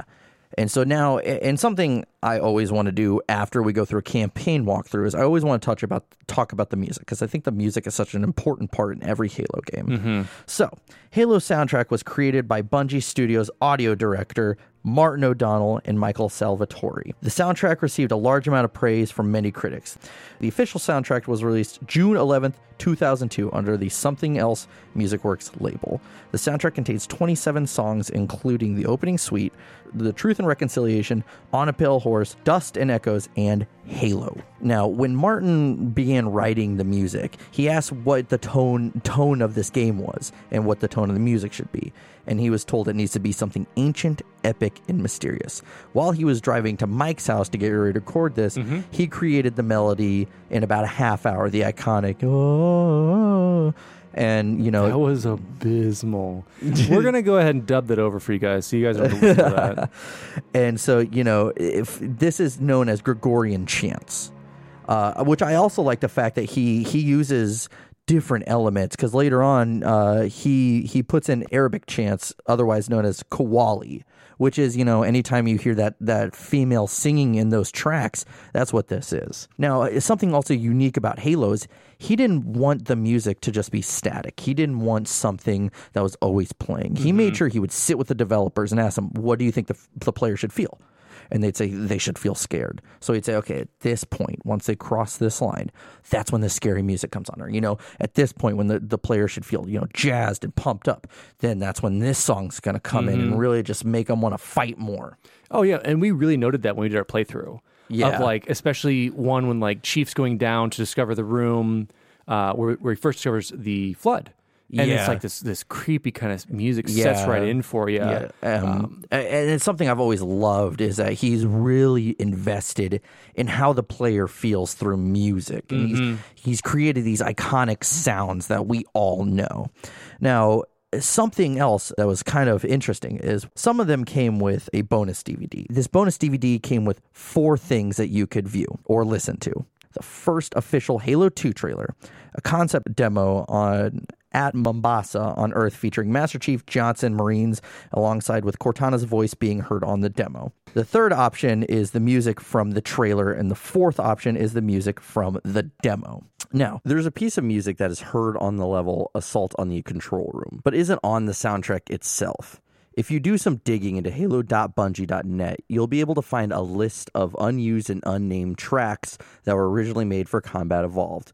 The track has officially, or more or less unofficially, been named the Lost Song by fans. Some of these other tracks that were never used actually have a lot of similarities and to some stuff in Reach, and I think even one song eventually does get reused for Halo Reach, which once our episode about Reach comes out, we'll talk about the similarities between both Halo Combat Evolved and Reach. So yeah, so as we wrap, like we've given you kind of the start to end as far as the campaign and Halo as a game has come about. So we want to go through like some general reactions of, I mean, how it was received when it first came out. I mean, Halo was the main launch title for the Xbox, and I agree with this entirely, but it is said to be the game that made the Xbox what it is today. Absolutely. I mean, it's widely renowned for saving the Xbox and really putting that console on the map. I mean, you're already competing with Nintendo and Sony and just other companies at the time that could have just crushed it. It could have just been like, look at that flop. Come to us. We've got some really cool exclusives. Let's do that. Now, but it's crazy that it wasn't like an initial like overnight success, but over the course of 2 years that it was released, it stayed on the top 10 chart. It never fell off. So it was like its popularity took a minute, but not that long. No. But it was still, you know, granted, they said that I think about 25% of people who owned an Xbox also owned Combat Evolved. It's one of the highest rated games ever. You know, IGN gave it a 9.7 out of 10. XPlay gave it a perfect 5 out of 5, and it got Game of the Year from IGN, EGM, OXM, and AIAS. Overall, it was such a cultural phenomenon that, you know, eventually led us to this culture that we have now and this podcast. It was regarded as such a damn good game, and it was different for its time. The general reaction, you know, it's everyone's kind of been loving this game. Now, there are different versions of Combat Evolved. Now, we have first, Halo PC. Halo PC is a computer port for the Halo Combat Evolved for both PC and the Mac. Though this version does not have multiplayer or campaign split screen capabilities, this version featured 6 new multiplayer maps. Cut weapons like the flamethrower and the fuel rod cannon that are both usable, and cut drivable vehicles. Then we have the Japanese cover, which I love this cover. I would love to try to get a version of this for the studio. Sure. We also have Game of the Year version, Platinum Hits, and then Platinum Hits Best of, in case anyone's curious about how many times I guess we can resell this game and people exactly. are still going to buy it. Yeah, as a marketing ploy, you're like, I know you've played it, but have you played it? But also, have you played it? Have you played it? Have you played the best of? Yeah. Have you played the best of? And the Platinum hits best of. Now, we have the Halo Triple Pack, which is Halo Combat Evolved, Halo 2, and the Halo 2 multiplayer disc. Again, something I want for the studio. I don't want to drop $70 for this. Mm-hmm. I have seen, though, the box float around. And there's nothing different about those 3 games that go inside of it. I'm tempted, but nah. I think we got to stay true to it. Yeah. And then we had a Japanese only release, which is Halo History Pack, which was Halo Combat Evolved, Halo 2, and a sneak peek at Halo 3. Mm-hmm. And of course, there is the original version that is available on the anniversary version that was released originally on the Xbox 360, along with it being released on the Master Chief Collection again in 2014. We're eventually going to try to get all of them to put it on this nice stack of games that we have in the studio right now that will eventually make it onto a shelf. Yeah. Hundreds of dollars later. Yeah. Donate to us so we can buy these games, please. And now, for me, we're on to one of my favorite portions of Halo, which was the multiplayer. Mm-hmm. It's really what got me and my friends into the game. It kept us coming back. And if you haven't played Halo or Halo multiplayer at some point, basic description for you is it's up to 4 players on a console, can do a split screen mode where basically you just screen peek and cheat and piss all your friends off and have a great time doing it. Have you seen those photos of people who like put cardboards on top of each other? We did that. We definitely did that because we weren't playing that bullshit. I was just an honest person. Even to this day, when I play multiplayer with Wellixon, she looks at my screen. I can't help it. You just kind of go, where are you at? Where are you at? Didn't mean to, but I drifted. And sometimes you don't. So yeah, you had your old school couch co-op. You also had the option of linking up to 3 other Xboxes together through a network LAN. So 4 total. Mm-hmm. And 4 controllers on each, so a total of 16 players, which was really awesome. And I was only able to do it once because we were kids, didn't know what a network LAN was, but we had a friend's brother who set us up, and it was such a cool night. Did you have to have 4 TVs too? Or yes. Could you do... Okay, I was supposed to... Because you would be like Post-it note size on those little tube televisions. Yeah, we're playing on like a 21-inch TV. We've got like 16 different cut screens. It's great. Kids don't know how good they have it today. No. I mean, we sound old saying this, but this idea of like you do have that 20-inch tube television. So imagine now dividing that into 4. Oh yeah, or even splitting it to 2 was weird because you had this weird boxy vision where you had no up and down. As like, all right, it's either left or right. Pretty much. Yeah. So it's really cool. And then another thing that the community helped build was being able to kind of create this Xbox hack where you could tell your Xboxes that you're quote unquote on a LAN network, but be able to play online. It's a really cool thing that let you bypass that LAN need and play with your friends. The biggest issue though, it was super buggy. The game was never really built to play on that. And a lot of players at the time, you didn't have this 100 megabit service to be able to play across, with your friends online. So it just made for an okay experience, but it at least allowed you to do it.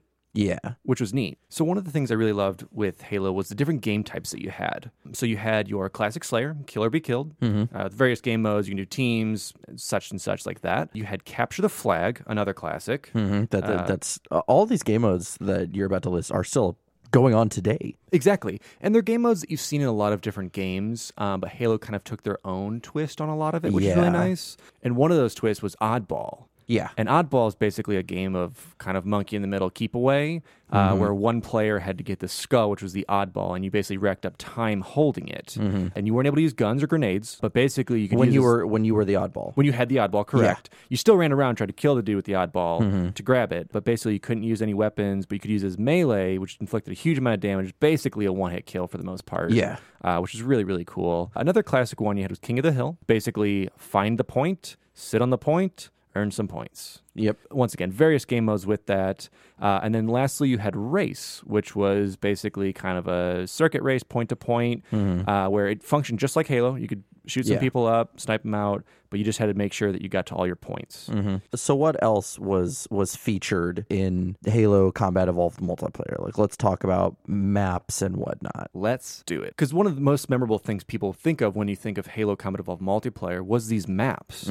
They expanded the Halo universe. You had Covenant-styled maps. You had Halo-styled maps. You had human kind of interior-styled maps, which is really you had cool. maps on the ring. Yes, exactly. And it was these really cool things that a lot of other games at the time had like these just very generic ring maps or jump around maps or just hallway maps. So the original Halo Combat Evolved on Xbox had 13 total multiplayer maps that spanned from smaller maps such as Beaver Creek or Rat Race, which are kind of these more intricate base-to-base or just smaller hallway maps, and some larger ones like Blood Gulch, which you've seen come to life in things like Rooster Teeth's Red versus Blue, which is kind of iconic with like red base, blue base. Yep. And then also one, which is one of my favorites, which is Sidewinder, which is kind of this L-shaped box canyon with two mountain bases where you could take a teleporter out to this kind of like little recon base that had a rocket launcher and allowed for vehicles. So it was really cool to be able to have these different modes where it's either more of like an intimate firefight or more of a grand scale battle. One of the other really cool things that multiplayer had offered was when you jumped over to the PC version of it. Not only did it include all these maps that you had, but you had 6 additional maps, totaling 19, which we see come to life in the Halo Master Chief Collection. Yeah. Which is really, really cool to be able to see that. Something we'll dive into a little more once we get to that episode. Exactly. And coming from someone, like as a kid, didn't have a PC to play this, it's just really cool to be able to experience that. Yeah. And then we touched on this a little bit earlier, but Halo PC multiplayer also gave us 2 exclusive weapons. And those weapons are? You had the fuel rod cannon, which we see in later Halo games. One of the big differences you see here is that it used energy ammunition such as the plasma pistol and plasma rifle. So it was based on a battery percentage and not ammo, like per round. Exactly. So basically you worked with overheating your gun as you do with most of the other plasma weapons, as opposed to the rounds that we eventually see in the later Halo games. Now, this made it a little bit overpowered. As I was testing and playing through it, you could get 5 rounds out immediately without it overheating. Which means that if you took your time, I mean, you could waste that up and still have plenty to keep going without overheating with it. Yeah. Which is really neat. And then in another weapon that we kind of see a new iteration of is the flamethrower. And one of the biggest reasons we're not seeing the flamethrower on the Halo Combat Evolved on Xbox is just the rendering quality you have to do. Doing these real-time flame animations that came out, even the PC was a little tough doing that, because as you're playing around with it and moving the weapon, you only got your full distance if you stayed in one spot. Yeah. If you kind of moved around or went with it, you only got a shortened distance, and it wasn't really that effective of a weapon. Playing with it, you had to do at least 2.5-3 seconds of direct damage constantly to even lower shields down. Yeah, well, remember before Halo Combat Evolved had come to console, they were bragging about that graphics card they had. And one thing that they showed in that little trailer was the card shooting flames. So it kind of makes sense now that it's on the console, they couldn't render it as well as it could. So they had to cut it out until it came back to PC. Exactly, because on consoles, you're still dealing with such a small kind of console chip that people were really, really like construed by and had these limits. So not being able to render that thing, it made sense not to try and even push that into the console version. So what's your favorite part about the multiplayer for CE? You grew up on it. So like what are some of your fondest memories of it? I mean, some of the stuff is just your to start is just your Slayer, your team Slayer, just one-on-one or free-for-all Slayer. It was cool because it allowed you to really get with your friends, find that sniper rifle, find that rocket launcher, and just kind of eventually shoot your friends for that sniper rifle or rocket launcher. Yeah, and just be the bane of their existence throughout that. So it's just really cool, and it really paved the way to getting into these different game modes that as a kid, I never really delved into it until I started playing with my friends. And we're like, okay, we've played a lot of Slayer, we've played this, we love these maps, we know the ins and outs, so let's try Oddball. And then that's when you see who is the most maneuverable, who knows the level the best. That was always a thing when you're like, oh, okay, cool. You know how to get to that point. Yeah, well, it's like you know how to get to that point quickest and hold that point or hide from people, which is always such an interesting strategy that me and my friends would do whenever we were playing some of the later online games. It was, and it was just a neat experience. And then I'm going to go over just a couple of the levels that, like, when I played through this again, just really brought back those memories. Like I said, with Blood Gulch, which kind of gone through a couple name changes, some updates as we go, and we're still a map that we see today. But, you know, I was that kid who, in 7th grade talent show, acted out the entire first scene of Red versus Blue. Phenomenal. I would say it's the best work to date that I've ever done. And since I was at a pretty strict Catholic school, we had to basically change all the curse words that were in there. To what? What did you change them to? Frick and frack and crud and all. I feel like you'd still get your knuckles bruised for that at a Catholic school. Oh, we did not get to do it. You didn't? We did the entire thing. There was 6 of us. We did the entire thing, and we got, maybe let's choose something else. And I thought it was one of the greatest things we've ever created. And it, to this day, I will say it's the greatest thing I've ever done. I can't wait to do an episode about Red vs. Blue eventually. Yes. That's going to be very fun. And the evolution of Rooster Teeth starting from Halo Combat Evolved to now. It's an amazing run. It's, like I said, it's a company I've followed forever since then. So it's really cool to see that rise. So, like I said, that's one of the big reasons I love Blood Gulch. Another one that I really loved was Beaver Creek, which we also see in Red vs. Blue. But it's one where you were just really tight quarters. It was basically if you took Blood Gulch, chopped it up, smashed it together, and you got real close bases. Yeah. Which was really neat. So, and I could talk about these maps all day. I mean, it's just like I said, it's a huge nostalgia trip for me for this multiplayer. Yeah. But to keep us on track on this and to keep you guys not here for 5 hours, like I could be here for, I wanted to bring up just a couple more of the really cool like customization options and just kind of alternatives you had in multiplayer. Yeah. There wasn't even nearly as much as we're seeing in the later games of customizing armor and things like that. It was a fraction of what it is today. And it's kind of what you had back then. It was basically you were able to choose your color. So you had 18 different colors to choose from and go through. So if you wanted to be a pink Master Chief, you could be a pink Master Chief. You can be the Turd Master Chief, you can be the Turd Master Chief. You know, you live your life how you want to live it. Pretty much. Yeah. So that's kind of where that customization started. And then each game mode let you break it down into other types. Like I talked about the option of having teams, having solo, changing the weapon layouts that you could have on the map, the respawn rate, and then also things like the time, kill limit, all those type of scoring options really allowed you to change it up and to kind of make your own modes with your friends. Yeah. And the thing is, looking back, as I went through this and just kind of did a bit more research and just my own nostalgia trip with it, for me, the multiplayer was really the most important of that game. I mean, the campaign brought you in, but the multiplayer is why you stayed. Yeah, it kept you going. As fun as that campaign could have been, you're not going to play it 20 or 30 times. Exactly. I mean, I may have. But it was a very linear campaign that you could play a couple times with your friends. It was really cool. You could do Legendary. But I think Halo and the multiplayer that Halo brought is really what got people onto Xbox, got them to keep coming back, and got them as loyal Halo fans overall. Especially, once they were done with the campaign and they started playing the multiplayer. At this point, we're kind of expecting a second game. So what are they going to bring next? Exactly. Now that we've gone through this, we spent well over an hour, about an hour and a half talking about all of this. I would like to ask you, Alex, what do you think of Halo Combat Evolved?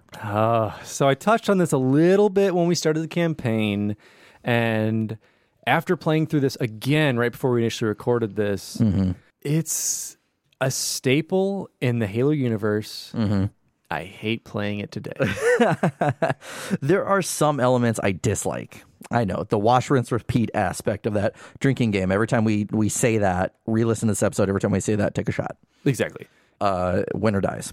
Yeah, and for me, I mean, it was huge that I had to keep playing this over and over and over again. And I get that for level design, it makes sense because you can have me go through the level once and then have me go back and change it up, whether you add flood in, whether you add a whole new texture pack to it. Well, you got to remember, again, we touched on this 9 months.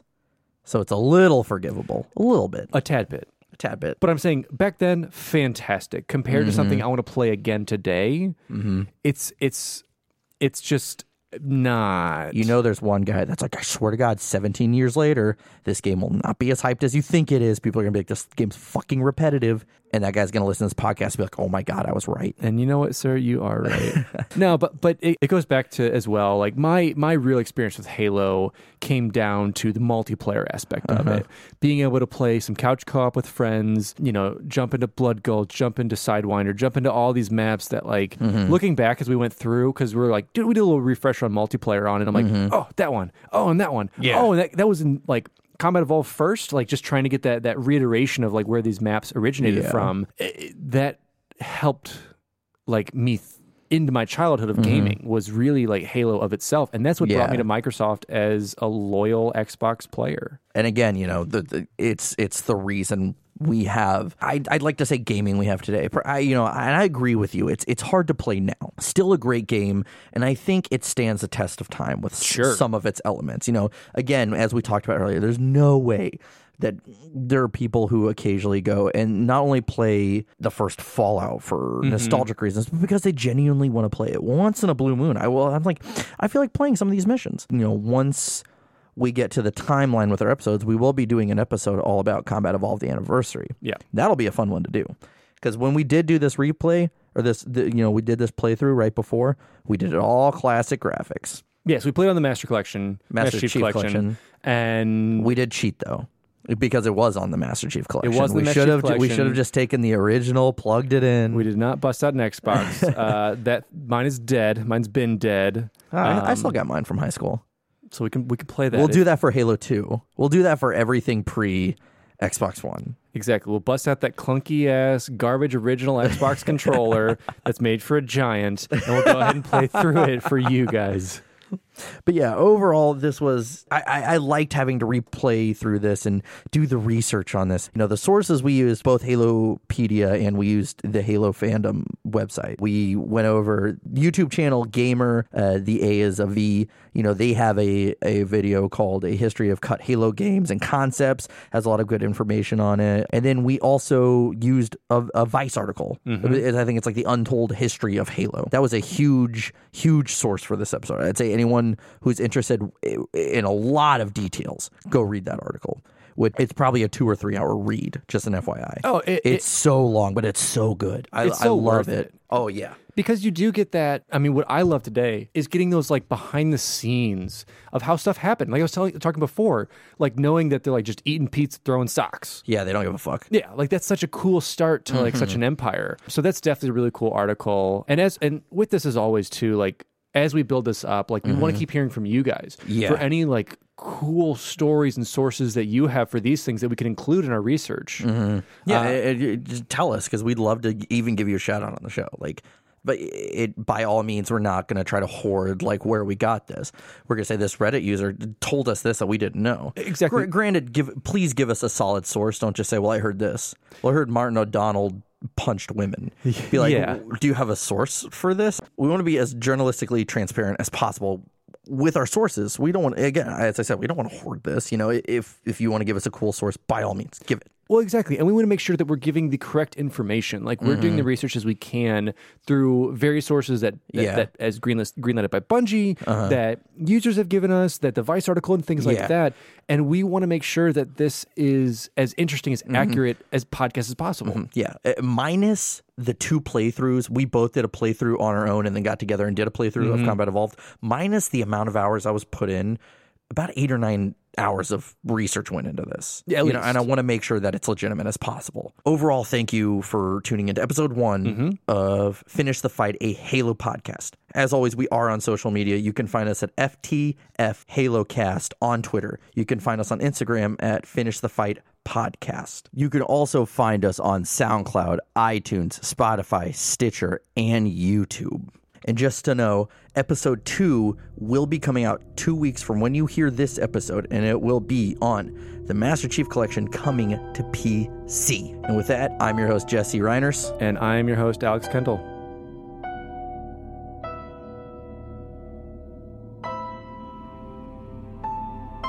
Halo.